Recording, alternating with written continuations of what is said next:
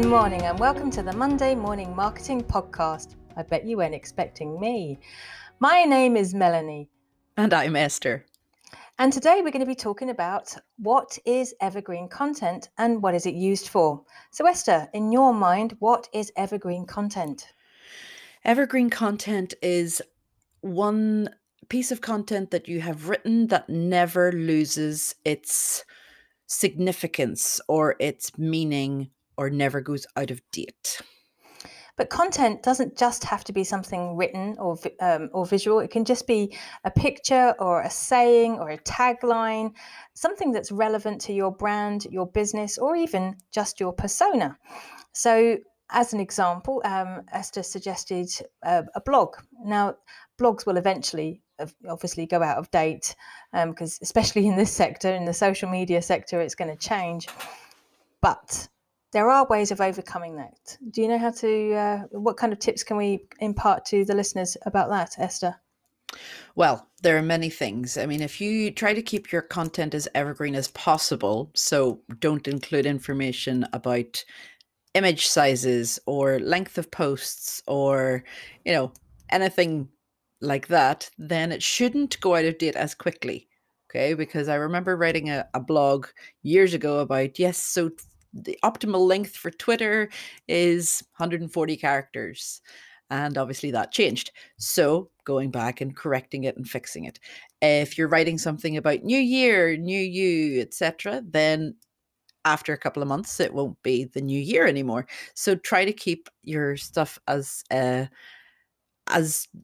wouldn't say generic, but as open as possible.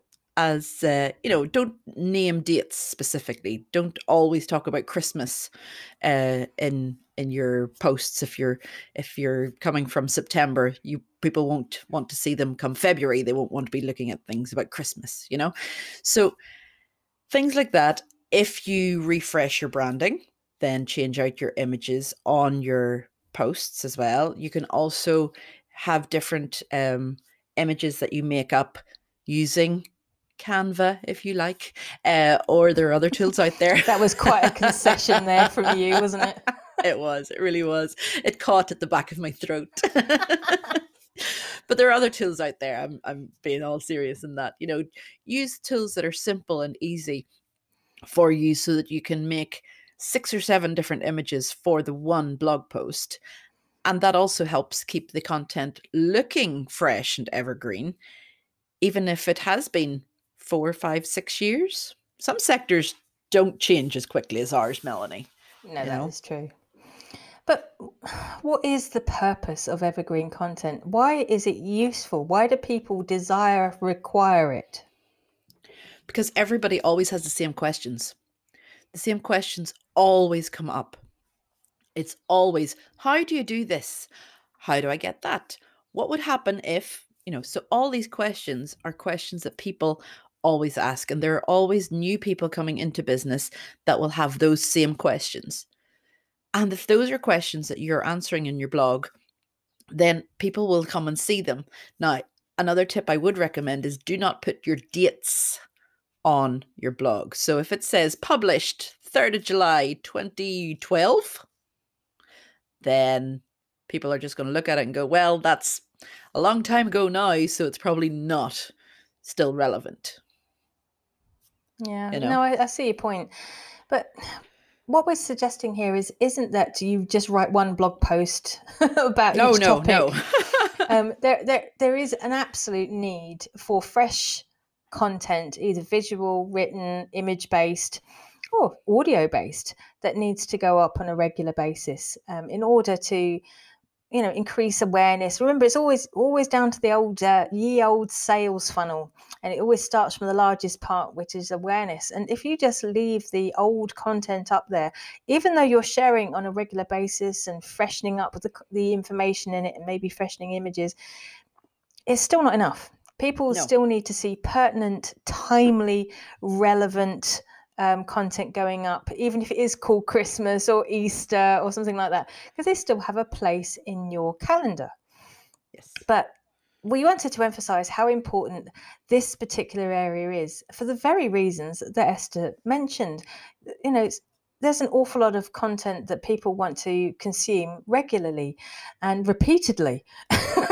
Yes. I mean, this kind of content is also an absolute gift if you want to use something like either Social Pilot or Agorapulse, or indeed Missing Letter, because they can keep on putting information back up again for you. So let's give them an idea of some of the things that we can talk about. So we've got the frequently asked questions, of course. Yeah. But what other things would you use that is evergreen, Esther? Infographics. So infographics are a great way of sharing lots of information in a short, in one image. And infographics help you to see the flow or see what's needed. So say you're starting out in business, what do you need? Tick, tick, tick. It's a short list that's right there in front of you. It's easy to follow, things like that. If it's been designed, for example, with the trend at the minute would be with icons and with little, what are those called? Like emojis? Emojis and things like that. If it's been designed like that and in a couple of years' time, that's no longer the trend, just change out the images. The information will still usually be okay as long as, like I said earlier, you don't include things like social images, sizes, and the length of posts and things like that.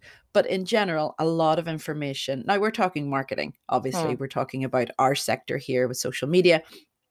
But if you're going to be, say, talking about houses and talking about design, interior design in houses, that also changes with the seasons. So you'd have to think about how you could include something that would be more evergreen, whether it's the flooring, whether it's something more generic like the wallpaper or the paint, and not so much the soft furnishings. There are lots of different things that people can talk about. And like Melanie says, it doesn't have to be written content. It can be in a short blog. In a short vlog. That was a vlog with a V. Okay. So it's like a video blog. So you're just recording what you were going to be talking about. And then obviously repurposing, like we've talked about in previous episodes, is also important. So evergreen content keeps being able to be shared. But like Melanie says, keep making content. Doesn't mean, I've made 3 blogs, that's it. I don't have to make any more blogs for the rest of my business life. That's it. I'm done. Because those 3 blogs will see me through, and that's easily done, But keep the information coming. There is another small element you might want to take into account as well is, okay, some of your blogs, vlogs, posts, whatever, may be situational or for a certain event, but there could be paragraphs or sound bites that you could take out that will remain evergreen. So instead of using the whole thing, you can sort of take a snapshot of elements of that blog, vlog, video, whatever it is, and that can become evergreen. Not all evergreen content is, massively long or, great deals to digest. Some of it can just be a snapshot. So that's another way of actually creating content out of old ones. But what we wanted to put across in today's podcast was to explain that there is an absolute need for this evergreen content, as much for you to be able to measure, because you've got KPIs that you can get from your or key performance indicators. Sorry. So I have a go at people all the time in the Irish Tech News podcast for using abbreviations. But so you've got these KPIs or key performance indicators that you can measure the success of your blogs, vlogs, videos, and podcasts.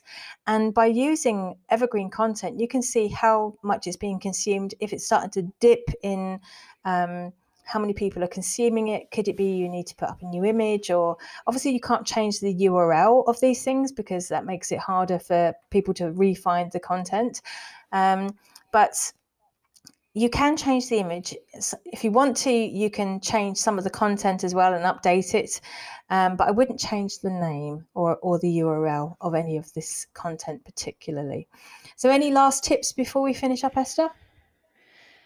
I mean, there've been so many great tips throughout the podcast. So just get started would be one. And start with your FAQs. Start with questions that people ask you frequently, because like I said, they won't be the only ones asking those questions, and it won't just be in this season that they're asking those questions. Those questions will be asked by others in years to come, in months to come. And if it's there on the internet, people will be Googling for it, people will be looking for it. And like we said, you can reuse your content and keep sending it out using, and you've heard us say it before, things like Missing Letter, which just does it for you. And just to remind everybody, we're not being paid for these podcasts. When we're mentioning these brands, it's just because they're just really good and we like them. Yeah. And we recommend things that we like. Yeah. So thanks for joining us today, guys. I hope you got some useful information out of this from us. And we'll be back next week with more Monday Morning Marketing Podcast. Bye-bye. You just couldn't bear me saying the end, could you? I had to... Okay. Go now. Do it now. It's just like sheer force of habit, isn't it? It is. It really is. Sorry. Next time it'll be Melanie ending. Anyway, bye for now, guys.